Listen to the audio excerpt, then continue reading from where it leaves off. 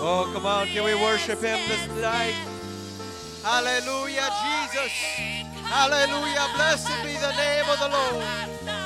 Hallelujah. Hallelujah. Blessed be your name, Jesus.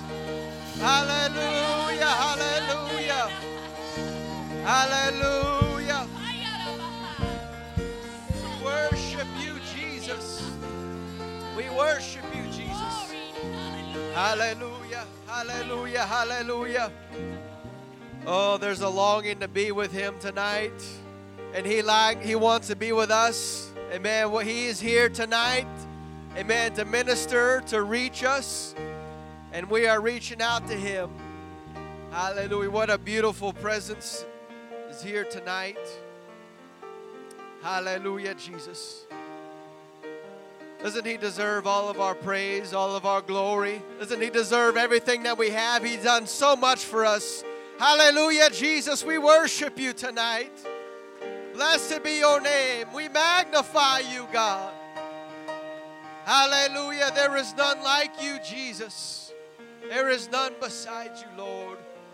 Hallelujah, Jesus. Hallelujah.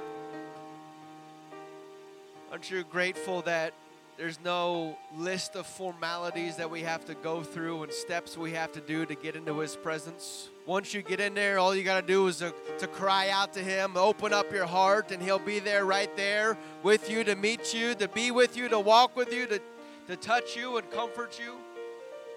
Hallelujah. We serve a mighty, awesome God. Hallelujah. It's so great to worship together. Man, you just forget about what's going on in the world, don't you? You just get your mind on Jesus because that's all that matters, right? He's all that matters. If he's all that we need, we have everything that we need in this life, right? Hallelujah, Jesus. Hallelujah, Jesus. Hallelujah. Amen. It's so good to worship with you all tonight. Amen. And to be in his presence. Amen. And it's all we're going to be doing soon. It's just worshiping the Lord forever and ever. Be in his presence for eternity. We don't got to worry about all the things this life has to carry, but soon and very soon, amen, we're going to be with him, amen.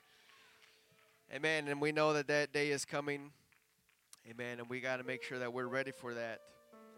Amen, I don't want to miss out on that. What a tragedy to show up for all the practice routines, but to miss out on the real game when it counts. You know, we don't want to be going through this for nothing. Amen. We're going to make sure that we're ready for the return of our Lord and Savior, Jesus Christ. Amen. It's so good to see everyone here tonight to worship together. Amen. Thank you for your continued giving to the kingdom of God. We know God is blessing us. No matter what's going on in the world, God will take care of his people, won't he? There's nothing to fear, nothing to worry about, even though if things may be a little shaky or things may tank or whatever, it doesn't matter. In all situations, God is on the throne, right? Nothing is going to get by God. Amen. We're going to keep our faith and trust in him. Amen. And this Saturday morning, man, we need some help here at the church to do some cleaning up, some renovating, some demolition, tear out some things and help put some things up. And so if you can be here around 8 o'clock, that would be great. The earlier you get here, you may be able to partake in the demolition of things. But if you arrive here late, you'll be responsible for putting things up, which we all like tearing stuff down.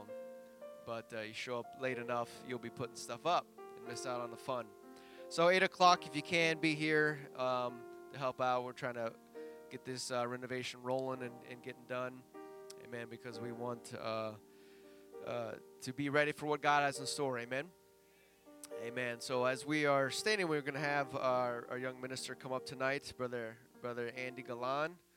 Amen. Come and minister what the Lord has laid on your hearts. Thank you, Pastor Locke.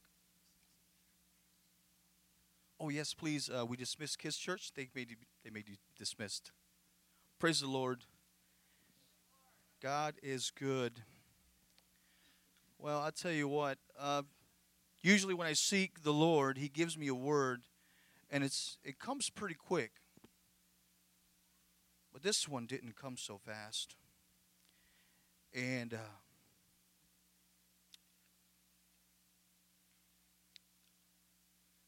let us hear from him and see what he has to say for us. And he's good. If you want to open up your Bibles to Jeremiah 6:16. And I'm also going to be using my Bible up here because, like I said, this word came to me not as soon as I'd expect. Usually the Lord allows me to, but he said, not this one. This one I want you to speak out of your heart. It's something that I want you to elaborate on, not to rebuke, but to strengthen the church. Praise the Lord. So Jeremiah 6:16, it says, Thus says the Lord, Stay ye in the ways, and see, and ask for the old paths. Where is the good way, and walk therein, and ye shall find rest for your souls.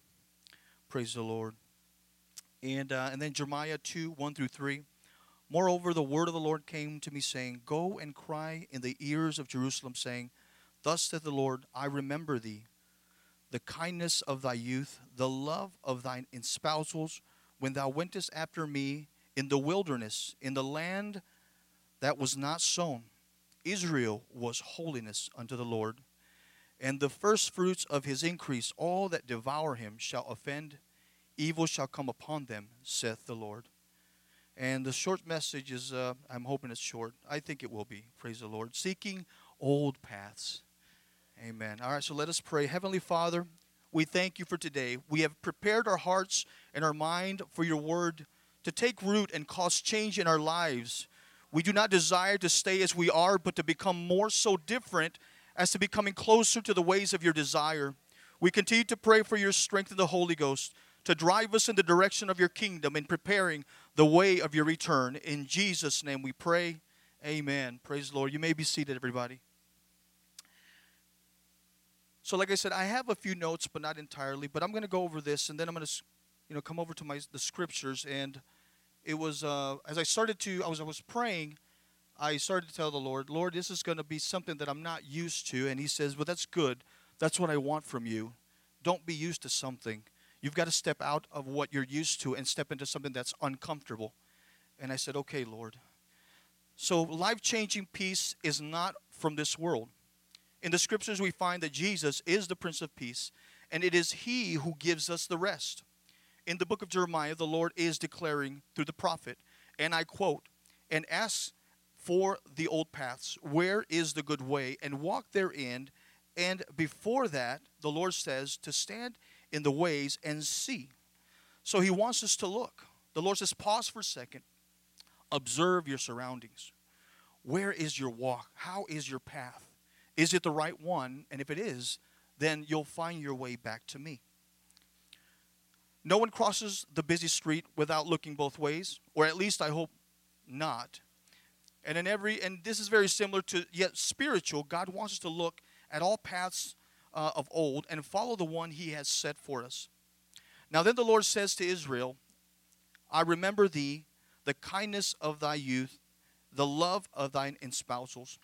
And I had to look this up just because it was hard hitting. It was heavy on my heart. And again, there was something specific about this. And it says, espousals defined as an act of adopting or supporting a cause, belief, or way of life. To adhere, to advocate. And then it says, espoused a contrarian viewpoint, to take in marriage, marry. Now I went back, and this espoused a contrarian viewpoint was very interesting to me because I didn't, it sounded contradicting, let's put it that way. And it says it means to embrace a viewpoint that you are against or don't like, and you embrace it out of obedience because you know it's the right thing to do. Praise God. You know, the Bible says that God has written his laws on our hearts. And I believe this is one of the reasons why a lot of the times when we come seeking God, there's a hole in our heart. The scriptures are there, but the Holy Ghost is not taking effect until we come to the understanding and knowing that Jesus Christ wants us to be baptized into his name. Then the scripture reads, when thou wentest after me in the wilderness, in the land that was not sown, Israel was holiness unto the Lord. And I questioned, well, okay, Lord, I understand this, but why so? Or what was that made Israel look like holiness? Well, the one thing is they were obedient. God made a statement. He said, hear what I have to say. If you obey it, then you are in my ways. That brings you into holiness. He not only desired for us to be in holiness, but he also took us out of a place where we were once in the world, and he brought us out of the world. So he is separating us for that separation of us and world is what brings us into holiness. Praise the Lord. God is referring to times more also to the times of Abraham and his descendants, to the times before the children of Israel entered into Egypt. Once the children entered Egypt, it was a done deal. They started to adopt, and it wasn't exactly right away, but it was receiving and understanding that we are with these people. And I believe we know that it was over time that eventually their minds transformed and they believed on other gods versus God. It talks about whoredom, and this is one of the things that I'm going to go over with. Now, if we look at what's important, and this is just some of my notes, we always find what we are looking for to be really what is important. And trust me, sometimes you're going to find yourself heading in the wrong direction in that thing that you think is really important. But God says that's not what's important. What's important is my instruction, my way. Ask of the old paths where is the good way, and walk therein. So again, I said about seeking a place and or keeping our eyes open. And I'm just going to give you a quick story. It'll be real quick, I hope. But years ago, I was traveling. We were heading to Mexico, and my dad got lost. Now, Mexico is huge, but this particular place was a city. So every road looked like it went everywhere. You could take a map, and my dad was not someone who could easily get lost. But this time, he was lost. And he wouldn't tell my mom, estamos perdidos, we are lost. And finally, she finally said, okay, I'm pulling over. So why? Because we're lost. So he finally admitted that he was lost, and there was an importance to that. He was admitting that he was lost, and then he had to tell his wife that he was lost, which was my mom, and then he's pulled over a taxi, and he asked the guy, hey, I was wondering, could you help me out here? Could you direct me in that way to get out of here? And he said, no problem. Just keep your eyes on my cab. It's going to be fast. Well, we're going to get you. He took a shortcut. And I say shortcut because we were in town. He brought us all the way around to a backside, and quickly, before you knew it, we were at the road that he was looking for. And he said, well, we'd been there for an hour or maybe more, and we found our way. But it was only for that reason that my dad finally said, you know what, I can't find this place. Hey, sweetheart, honey, I can't find it. I'm going to get a taxi. Okay, God wants us to come with that same humility and say, come and look for that path. That path, I'm going to bring you to that path. That path is going to take you to where you need to be found. That is salvation in the name of the Lord Jesus Christ. Praise the Lord. Okay, so, and God gave me some pointers here, and I say pointers because they're just small notes. And he says that when we find that path, we find peace because we have found rest. And many of us can agree to this, and this is going to kind of hit home a little bit because I drive around quite a bit. We see the homeless out there, and they at times are asking and they're in need because there is no peace there. There is no rest. They don't have that road yet, not that I know of, because I see them and they seem to be troubled. So then, of course, you have the political. I'm going to say, and I'm not pointing any fingers, but sometimes political events can draw you in, and you become attached to that. And guess what? Your peace is gone, and there is no rest. Amen. For unforgiveness, that's a no-brainer. And God wants us to move in forgiveness so that we can have rest. To not have that is to not. The Lord says is that we don't love Him. We don't forgive. That we don't love. He is love. He is love. Love forgives. He forgives for all our sins. Praise the Lord. What is the cause of these thoughts of man to take place? It is a thought of forgetfulness of God who is. For how will this last? And this is something that God brought to me while I was driving. And this is, I'm off the sub. No, I'm sorry, not off the subject. I'm back to where I was. And God brought this to me. I'm driving down the road again, and I'm thinking of all this scripture because I read Jeremiah chapter 1 through 6. And this is how I got to this place. So God is looking at all these things that took place. and he is telling Jeremiah to speak of all these things. And the one thing that, that really, again, it's caught me by surprise as well, is that God calls Israel the wife. He calls Israel the wife. And Judah is referred to as the sister, I believe, if I remember correctly. And he talks about how the sister is, Israel saw exactly what the sister was doing, and Israel didn't care. She didn't care. Continued to walk in her ways. And God looked at that, and he continually spoke to Israel. And I'm assuming through Judah as well, and tell him to come back. Throughout this entire book, God is reaching out to his people who he chose to be in his ways. He chose the Hebrew people. We are not the wife. We are the bride. Do you know what that means? We are the bride. That means that we are not yet married. There is an opportunity for us to seek the face of God before he comes back. That way we can find salvation, or keep it, I should say, if we somehow have lost our way, and he will bring us back into that rest and into that peace. Praise the Lord. Praise God. Okay, now like I said, I was going to jump in real quick. I don't want to take too much of Pastor's time here. So just a little bit. So here I find he's referring to it as the wife, and he's talking about divorce. He's saying, well, he's going to divorce, but in that divorce, we know very well what he's talking about. He's saying that because she has gone into whoredom, Israel and Judah, they both have done it. They're into the place of where they shouldn't have been. They have, as people say, call it Pandora's box. You shouldn't open that. You shouldn't go into that. You should stay completely away from that.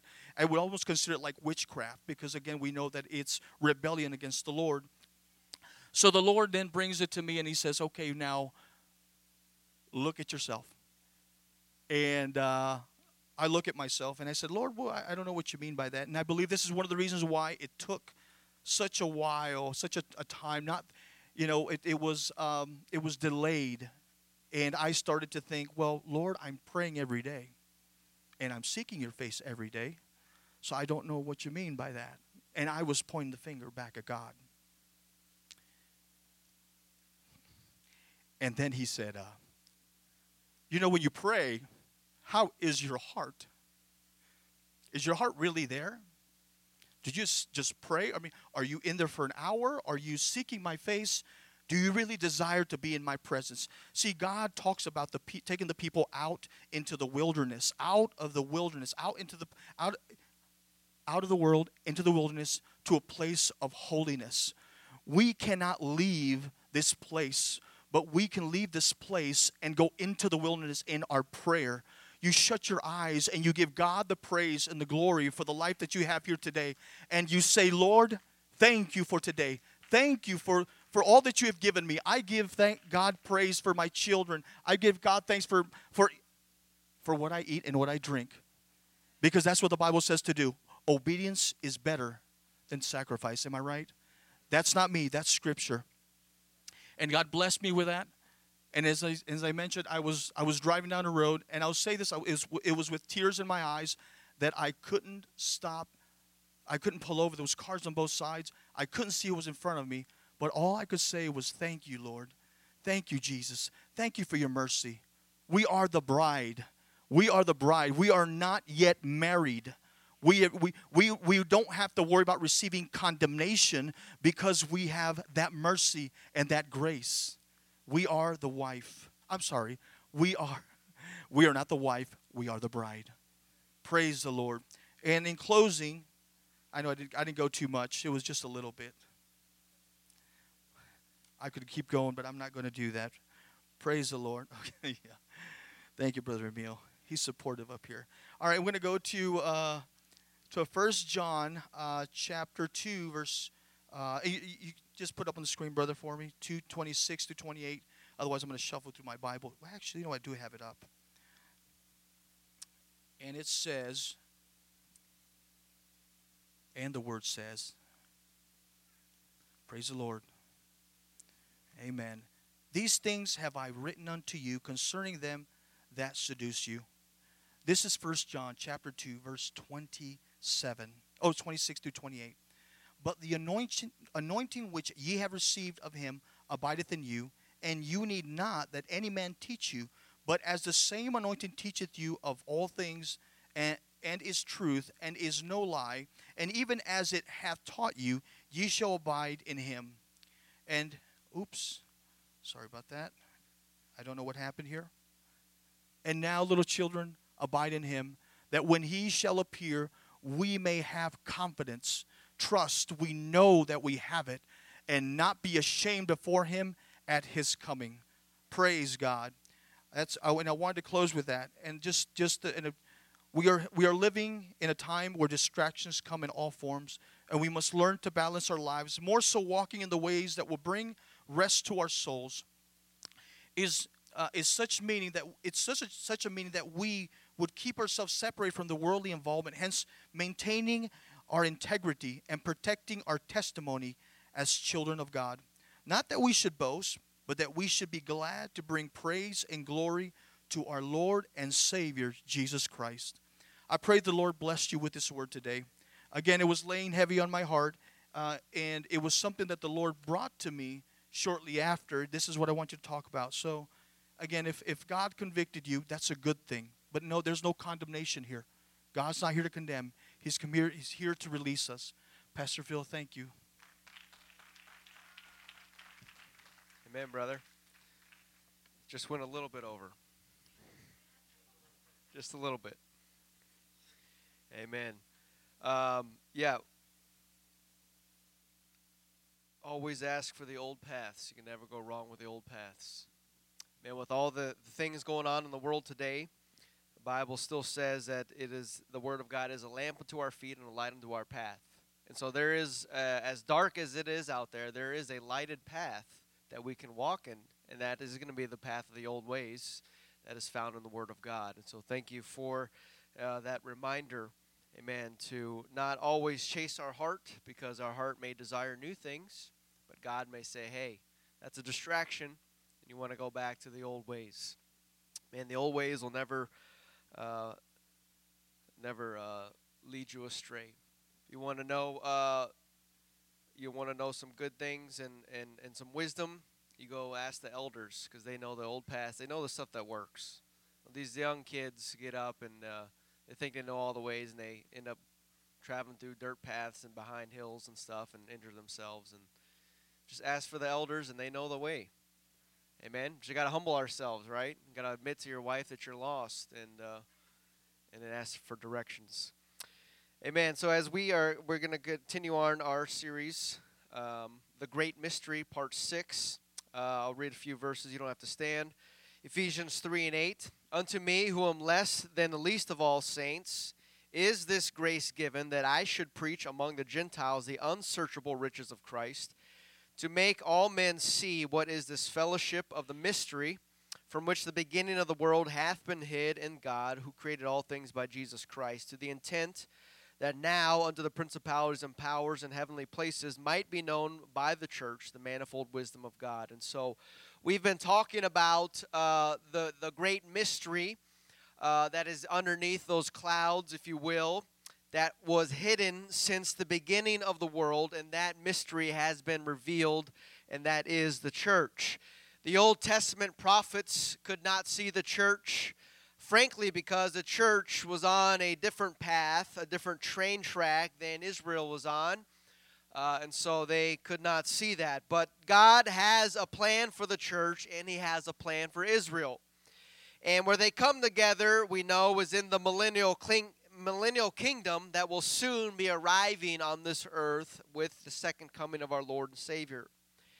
Last week we looked into, not last week, but recently we looked into the Jewish marriage ceremony and how that mysteriously ties in with the church, the bride of Christ, and how the bride and the groom are in the Father's house for 1 week before the bride is revealed to the world, according to Jewish custom, and how that ever does coincide with Daniel's 70th week, the time of great tribulation that is here on the earth. And if the bride is in the Father's house in heaven, then the bride will not be here during that time. And last week we looked into those mysterious 24 elders that are seated around the throne in heaven. And as we began to look into each characteristic and each adjective that described them, we also found those same characteristics that were spoken to the church. That if you overcome, then you will sit with me and overcome and all these things. In Revelation 2 and 3, God spoke to the churches. And it appears that the 24 elders and the church are very similar in the things that are attributed to them. And if that is the case, then it would also line up with the church being raptured into heaven before the first seal is even opened in the book of Revelation. But tonight we are going to look into the mysterious departure of the church, or more specifically, when Paul is writing to the Thessalonians about the coming day of the Lord. But before we go there, we need to understand why Paul is writing to the Thessalonians in 1st and 2nd Thessalonians, the purpose of these writings, and why is it that in these two letters, these two books, he talks a lot about the return of Jesus Christ, talks a lot about the end times and tribulation and persecution. Why is he writing these things to the Thessalonians? And so, if you go with me to Acts chapter 17, I'm going to read a few verses here and just quickly go through them. But this is the setting. This establishes the setting for Thessalonians. Verse 1, now when they had passed through Amphipolis and Apollonia, they came to Thessalonica, where was a synagogue of the Jews. And Paul, as his manner was, went in unto them, and 3 Sabbath days. A Sabbath day is what? Sunday. So 3 Sabbath days means 3 weeks. So he was there in the temple for 3 weeks, talking about the scriptures, opening and alleging that Christ must needs have suffered and risen again from the dead. That is Jesus, whom I preach unto you is Christ. And some of them believed. Some of the Jews that were in the synagogue consorted with Paul and Silas, of the devout Greeks, a great multitude. So there's a lot of Greeks there that believed, a big multitude of Greeks that believed, and of the chief women, not a few, meaning there's a lot of women that believed as well. Very few Jews believed, a lot of Greeks, and a lot of women believed in what Paul was preaching. But verse 5, but the Jews which believed not, moved with envy, took unto them certain lewd fellows of the baser sort, and gathered a company, and set all the city on an uproar, and assaulted the house of Jason, and sought to bring them out to the people. When they had found them not, they drew Jason and certain brethren unto the rulers of the city, crying, these that have turned the world upside down are come hither also, whom Jason hath received, and these all do contrary to the decrees of Caesar, saying that there is another king, one Jesus. And so Paul and Silas, when they came into Thessalonica, they stayed at Jason's house. He let them in and opened his house to them. And so when the Jews were getting upset, they said, we're going to go and get Paul and Silas, these guys that are preaching this new gospel, that there's a new king, Jesus. Paul and Silas weren't at Jason's house, and so they grabbed Jason and they throw him in before the city elders. And you got to be wondering what Jason's thinking. Hey, I'm just helping out some brothers. But hey, this is life or death with the Jews. It was a new doctrine. And so, verse 9, and when they had taken security of Jason and all the others, they let them go. They made them pay a fee or a fine or whatever it is that they asked of him before they let him go. And so finally Jason was able to go. Verse 10, and the brethren immediately sent away Paul and Silas by night unto Berea, who coming thither went into the synagogue of the Jews. And so once the Jews in Thessalonica caused a city uproar, they got everyone involved, even the unbelievers, as they said, lewd fellows of a baser sort. They got the thugs out. These Jews were upset because Paul came in and started preaching something that they didn't like. They obviously rejected Jesus a long time ago, and here Paul is on his second missionary journey out preaching the gospel. And so the Jews stirred up the whole city, And so Paul and Silas said, we can't stay here because we ain't going to survive. And so they take them away unto Berea. They go in the synagogue there. In verse 11, these were more noble Jews, or more noble than those in Thessalonica, in that they received the word with all readiness in mind, and searched the scriptures daily, whose things were so. And so these obviously were more receptive of this gospel. And therefore, verse 12, many of them believed, also of honorable women, which were of Greeks, and of men not a few. Again, a lot more Gentiles were believing than Jews were. But when the Jews of Thessalonica had knowledge that the word of God was preached of Paul at Berea, they came thither also and stirred up the people. So they heard from the town across the way, and they say, Paul's over in Berea preaching the same stuff. And these Jews in Thessalonica were so mad that they marched to another town, hunting down Paul. And so they came and they stirred up the people. Verse 14, then immediately the brethren sent away Paul to go, as it were, to the sea. But Silas and Timothy abode there still.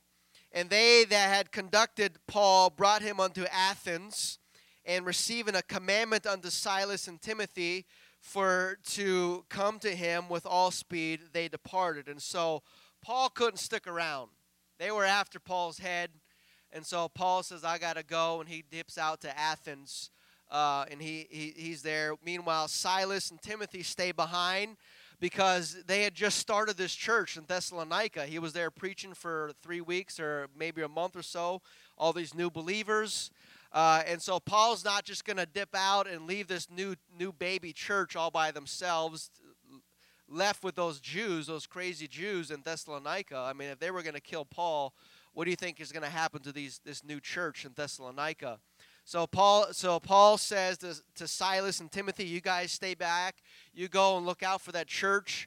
I'll go to Athens, and I'm going to write you guys a letter, and we'll converse through letters. Thus we get 1st and 2nd Thessalonians, because Paul's writing back to the church that he had just left. And so that is how Thessalonica started. And as you can see, Paul's church planting days ended rather abruptly, because the Jews were not having any of it. And since it wasn't safe for Paul to return to his church, he wrote them letters and saw Silas and Timothy watched over them. And so the Jews obviously were on the warpath out to get Paul. And so this young church in Thessalonica, things were not looking good for them, and they faced immediate persecution. Not by the world, but by the Jews. I mean, they hunted down Paul. I feel bad for those that were still living in Thessalonica that were believing this. And so let's dive into the letter that Paul writes them in 2 Thessalonians 1. Paul and Silas and Timothy, unto the church of Thessalonians, in our God and Father, Lord Jesus Christ, grace unto you and peace from God our Father and Lord Jesus Christ. We are bound to thank God always for you, brethren, as it is meet, because that your faith groweth exceedingly, from the charity of every one of you all toward each other aboundeth, so that we ourselves glory in you in the churches of God, in your patience and faith, in all your persecutions and tribulations that you endure. They're getting it hard, and the Jews are coming after these poor saints, which is a manifest token of the righteous judgment of God, that ye may be counted worthy of the kingdom of God, for which ye also suffer, seeing it is a righteous thing with God to recompense tribulation to them that trouble you. So he's saying, hang in there, guys. God's gonna have the final say.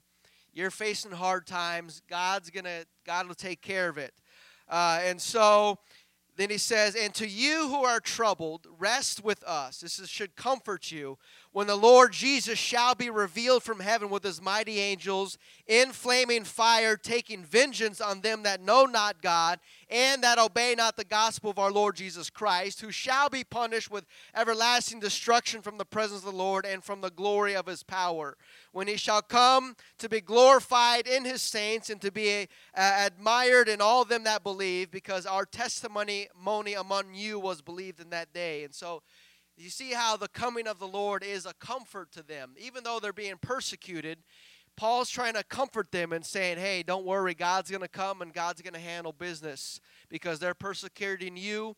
God will take care of them. And so, verse 11, wherefore we also pray for you always that our God would count you worthy of this calling and fulfill all the good pleasure of his goodness and the work of his faith with power, that the name of our Lord Jesus Christ might be glorified in you and ye in him, according to the grace of our God and Lord Savior and Lord Jesus Christ. Going into chapter 2, now we beseech you, brethren, by the coming of our Lord Jesus, and by our gathering together unto him. What is he talking about there? Our gathering together unto him. He's talking about the rapture. We're going to be, when Jesus comes, we're going to be raptured with him. And so he's still comforting them. But apparently, after Paul sent his first letter to the Thessalonians, after that first letter was written, was read to the church there, somebody was circulating another letter that they were claiming it was from Paul. They're saying Paul wrote another letter, and in that letter, they were saying that they were facing the judgment day. They were facing great judgment, that all that persecution and tribulation that the Thessalonians were facing was because the day of the Lord was at hand, and they were experiencing the great tribulation, the wrath of God. That's what this letter, supposed letter, was saying. And so this is why Paul is writing back his purpose for the second letter. Verse 2, look what he says, that ye be not soon shaken in mind, or be troubled, neither by spirit nor by word, nor by letter as from us. Somebody wrote a letter. As, was the letter say, as that the day of Christ is at hand. And so apparently in this letter they were saying, hey, this is the great tribulation. Look at you guys are being persecuted. You're being killed. So this is obviously the great tribulation. And so Paul's writing says he's going to correct this. He says, let no man deceive you by any means, for that day, the day of the Lord, shall not come, except there be a falling away first, that the man of sin be revealed, the son of perdition. Who is that? That's the Antichrist. Who opposeth and exalteth himself above all that is called God, or that is worshipped, so that he as God sitteth in the temple of God, showing himself that he is God. Remember ye not that when I was yet with you, I told you these things. And so this letter is not to teach them a new thing, but Paul is there to remind them, hey, I was with you guys. Remember, I told you all of this stuff. But because of this false letter that was being circulated and saying this is the great tribulation, Paul say, hey, I got to write them back and let them know this is not the great tribulation that people are saying. And so it's because of that false letter. And so he had to remind him of his teaching. If you put picture number 1 up, please. And so this is what they were thinking in the yellow. They were thinking that, hey, we're here in the great tribulation. Obviously, we're being persecuted by everybody. And so they're thinking that we're in the great tribulation. And picture number 2, Paul's writing them back to say, hey, no, you're not in the great tribulation. The day of the Lord has not come yet. You are still here in the church age. And so this is the purpose of that. That's why the rapture is talked about here. The end times is talked about in Thessalonians, because they're thinking that they were in the end times. And Paul says, it's not, that day hasn't come yet. I need to correct that. And so telling them that they hadn't missed the rapture and that they were not in the great tribulation even though they were being persecuted. And so Paul says in verse 3 that even before that time comes, even before the great tribulation comes, 2 things have to happen first. And they clearly haven't happened yet. In verse 3 it says, let no man deceive you by any means, for that day the great tribulation shall not come, except there come a falling away first, and that the man of sin be revealed. So a falling away has to happen first, and then the Antichrist will be revealed to the earth. Then after that, then the great tribulation can come. But not until those 2 things happen first. And so a great falling away must happen, and the Antichrist be revealed. And so what we're going to look at tonight is that first thing that Paul mentions is a falling away first has to happen. And so what does that mean? It's a pretty significant thing if it has to happen before the Antichrist can even be revealed. A falling away first. And so this falling away has to be clearly identified. Otherwise, Paul would not have specifically said it must happen. This must happen, and then the Antichrist will be revealed. A falling away must happen first. And so now we as English readers take these words and we compute them with our 20th century brains. And we say falling away. Okay, I understand what that, I guess I get what that means. Well, Paul wrote this 2,000 years ago from Athens, Greece, and he didn't write it in English. He wrote it in Greek. And so translators put it into English for us. And so the Greek word that Paul uses here is apostasia. Apostasia. And so the Greek noun apostasia is a compound word, which obviously two words come together, we get that. The first word is apo, A-P-O, which means away from. And the second word is histemi, which means to stand. And so apostasia means to stand away from or to depart. If you're going to stand away from the pulpit, you'll probably depart from the pulpit. You'll stand away, meaning you're going to depart. And so a better English word would be departure. And so the question then becomes, if there has to be a departure first, what are we departing from? What is this departure? And I think it is most commonly believed that it is a departure from the faith, a falling away, a backsliding. But it can also mean a physical departure as well. That word, apostasia, can mean physical departure. Not just spiritual or a doctrinal departure, but it can mean physical departure. And so Greek lexicons define the word as a rebellion against God, apostasy, departure, disappearance, distance, revolt, defection, apostasy, divorce, departure, standing aloof. And so when we read the words falling away, we are automatically thinking of a spiritual departure. If it is a spiritual falling away, how do we know when it happens? This obviously has to be a significant event, because once this happens, then the Antichrist comes. And so if it is a spiritual departure, if it is a backsliding that takes place, how do we know it's done and then the Antichrist can come? How do we know? What identifies the falling away that must happen before the Antichrist is revealed? People backslide all the time. And if we are looking for the return of Jesus and before he comes, a falling away must first happen. And so how do we know it has happened or is happening?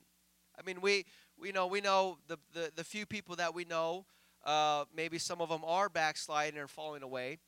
But we're talking on a worldwide scale here. How do we know? How do we in Fort Myers know a falling away is happening all across the world? How do we know that? We have to know that before the Antichrist can even happen, be revealed. And so that is the falling away that Paul is talking about, if that is, and how do we identify it? Because Paul says we can, because he said this must happen. And so it's obviously we've got to be able to put our finger on something and say, that's the falling away, the Antichrist is coming.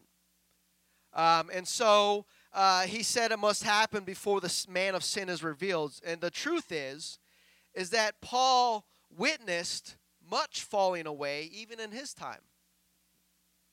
2 Timothy 1:15, this thou knowest, that all they which are in Asia be turned away from me. Everyone in Asia turned away from me. That sounds like a falling away, right? 2 Timothy 4:10, for Demas has forsaken me, He's fallen away. He has loving this present world and is departed unto Thessalonica and all those other places. 2 Timothy 4:14, Alexander the coppersmith did me much evil. The Lord reward him according to his works. I like how he prays there. Lord, reward that man according to his works. Did me much evil. Of whom be thou aware also, for he hath greatly withstood our words. At my first answer no man stood with me, but all men forsook me. I pray God that it may not be laid to their charge. And so Paul obviously saw a witness of falling away many times, and even all throughout history. I mean, how long have you been in church, and how much falling away have you witnessed? People that you know that are no longer in church. Paul witnessed backsliding all the time, and he was left alone. And he said, all those that are in Asia forsook me. And so this obviously wasn't the falling away that Paul was talking about, because we're still here 2,000 years later. And so he does say that there will be some that fall away in 1 Timothy 4:1. Now the Spirit speaketh expressly that in the latter times shall some depart from the faith, giving heed to seducing spirits and doctrines of devils.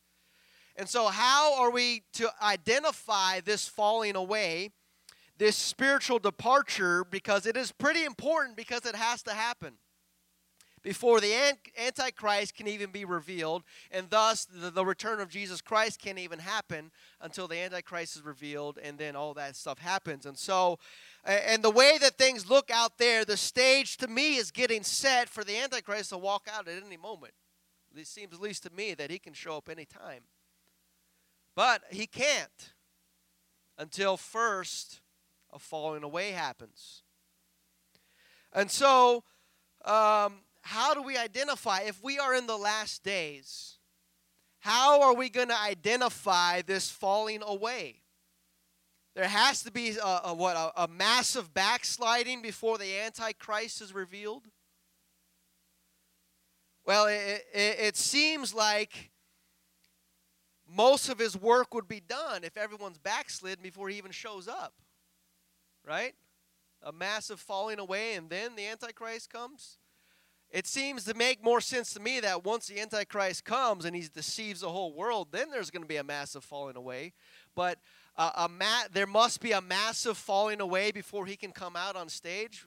I mean, that it's interesting that it's used there. And so, how does that make sense? To me, it makes sense that once he shows up, then things really get bad. But that is supposed to happen before he's even revealed. And how does the end game falling away work with the end time revival? When we talk about a latter rain, God pouring out His Spirit in a latter rain, and there's going to be a great revival, but yet there's got to be a great falling away before the Antichrist can come. How do these things work? How they tie in together? Which comes first? The falling away, then the revival, and then the Antichrist shows up? Or is it revival and then a falling away and then the Antichrist comes? But how does this all work together? Because Paul specifically mentioned this event happening first, and it must happen before a lot of the end time things even start to come to pass. There must be a falling away first. So this seems to be the trigger. And so how do we know? How do we identify this? What if Paul didn't mean a spiritual departure? What if he didn't mean a doctrinal departure? But what if Paul meant a physical departure? Does that change anything? Let no man deceive you by any means, for that day shall not come, except there be a departure first, that the man of sin be revealed, the son of perdition. What if Paul was talking about a physical departure? If he meant a physical departure, then that kind of sounds like maybe a rapture happening. And then the Antichrist is revealed, which the rapture is something that would be without a doubt undeniable and identifiable to those that are left behind.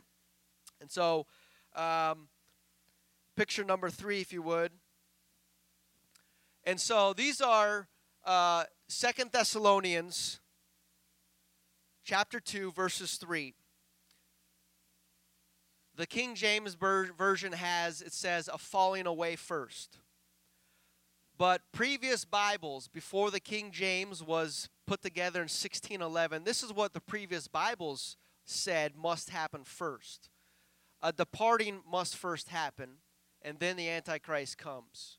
All those Bibles did. And then in 1576, the Catholic Reims Bible said a revolt must first happen, and then the Antichrist can come. What is interesting about that is why did the Catholic not use departing like all the other Bibles did? Why did they say a revolt must first happen?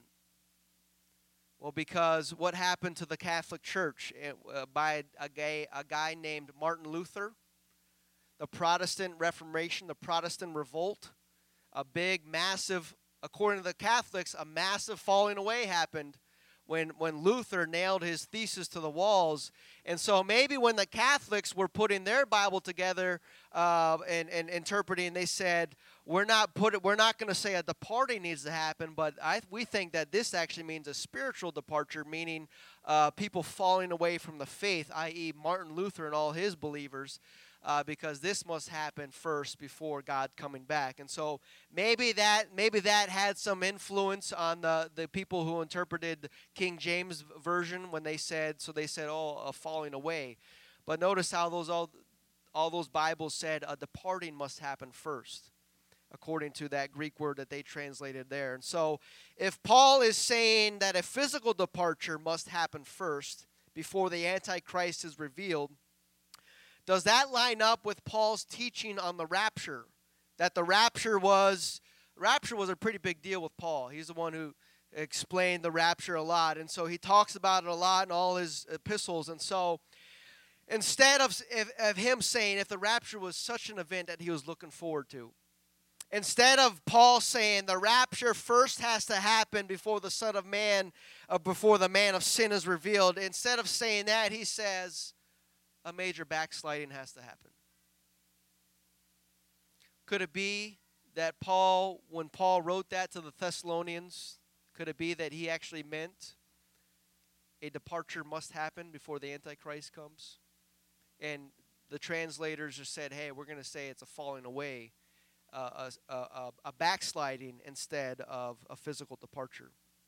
Who knows? Only Paul knows. And the Thessalonians, because he said, you guys do all this. I'm just writing it back to you. But we're obviously 2,000 years later. We don't know. We have what we've been given. And so we make do with what we can. Musicians, if you would come. And so he says, let no man deceive you by any means, for that day shall not come except there be a falling away first, and that man of sin be revealed, the son of perdition, who opposeth and exalteth himself above all that is called God and that is worshipped God, so that he as God sitteth in the temple of God, showing himself that he is God. Remember ye not that when I was yet with you, I told you all these things. Verse 6, and ye know, you guys already know, what withholdeth that he might be revealed in his time. Now, who is he still talking about? He's still talking about the Antichrist. You know, Thessalonians, you guys know, because I told you, you know what is holding back the Antichrist before he can be revealed in his time. And so there is something that is withholding him. There is something that is holding back and keeping the Antichrist from being revealed. And we're to think that that is a massive backsliding, a falling away. You mean to tell me that the only thing that is keeping the Antichrist from showing up is a massive backsliding? How does a falling away or a departure from the faith, how does that hold back the Antichrist? He's handcuffed until enough people backslide. And then he's released to go and deceive even more people.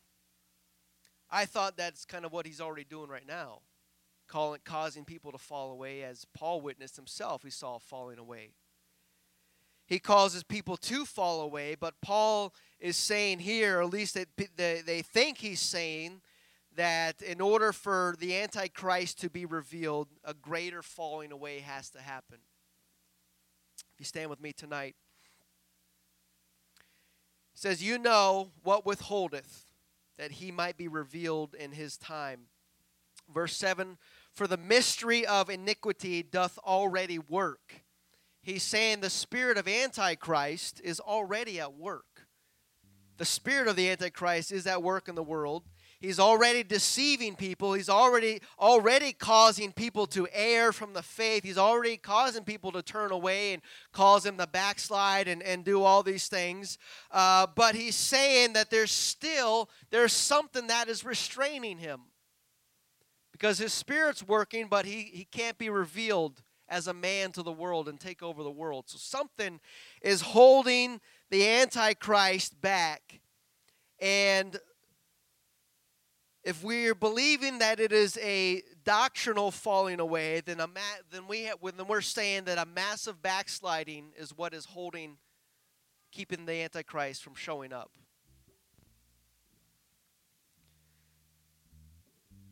And he goes on to say, only he who now letteth will let, until he be taken out of the way. Verse 8, and then shall that wicked be revealed. And so he's saying that someone or something is holding back the Antichrist from showing up. And only he that now letteth will let, until he be taken out of the way. And so he's saying something has to be taken out of the way in order for the wicked one to be revealed.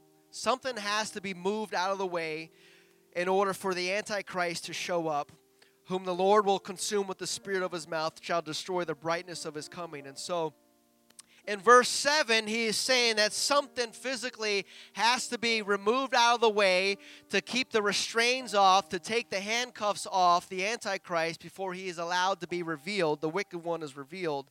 But 4 verses earlier, we're told that a falling away must happen, a backsliding must happen before the man of sin is revealed. It seems like they're talking about the same event. Before the man of sin is revealed, before the wicked one is revealed, something is restraining him from keeping him from being revealed. And the only way that verse 3 and verse 7 perfectly align and make sense is that if a physical departure happens. Doesn't that make sense that the church of the living God that is here on the earth, filled with his Spirit, who has been given power to bind and to loose, who has been given power over all the enemy, couldn't the church be the one that is restraining the Antichrist from showing up? And the Antichrist cannot be revealed until the church is taken out, until he who letteth now letteth and get it out of the way. And so when God raptures his church out of this earth, there's nothing left to restrain the Antichrist from coming to power, because he says there's something that is holding him back. And it's hard for me to believe that the only thing that has the power to hold back the Antichrist is just a massive backsliding event. I think that it has to be more than just a scriptural backsliding, but I think that there has to be a physical departure when the church is taken out of here, and then there's no restraints left on the Antichrist. And I believe that we are part of that church.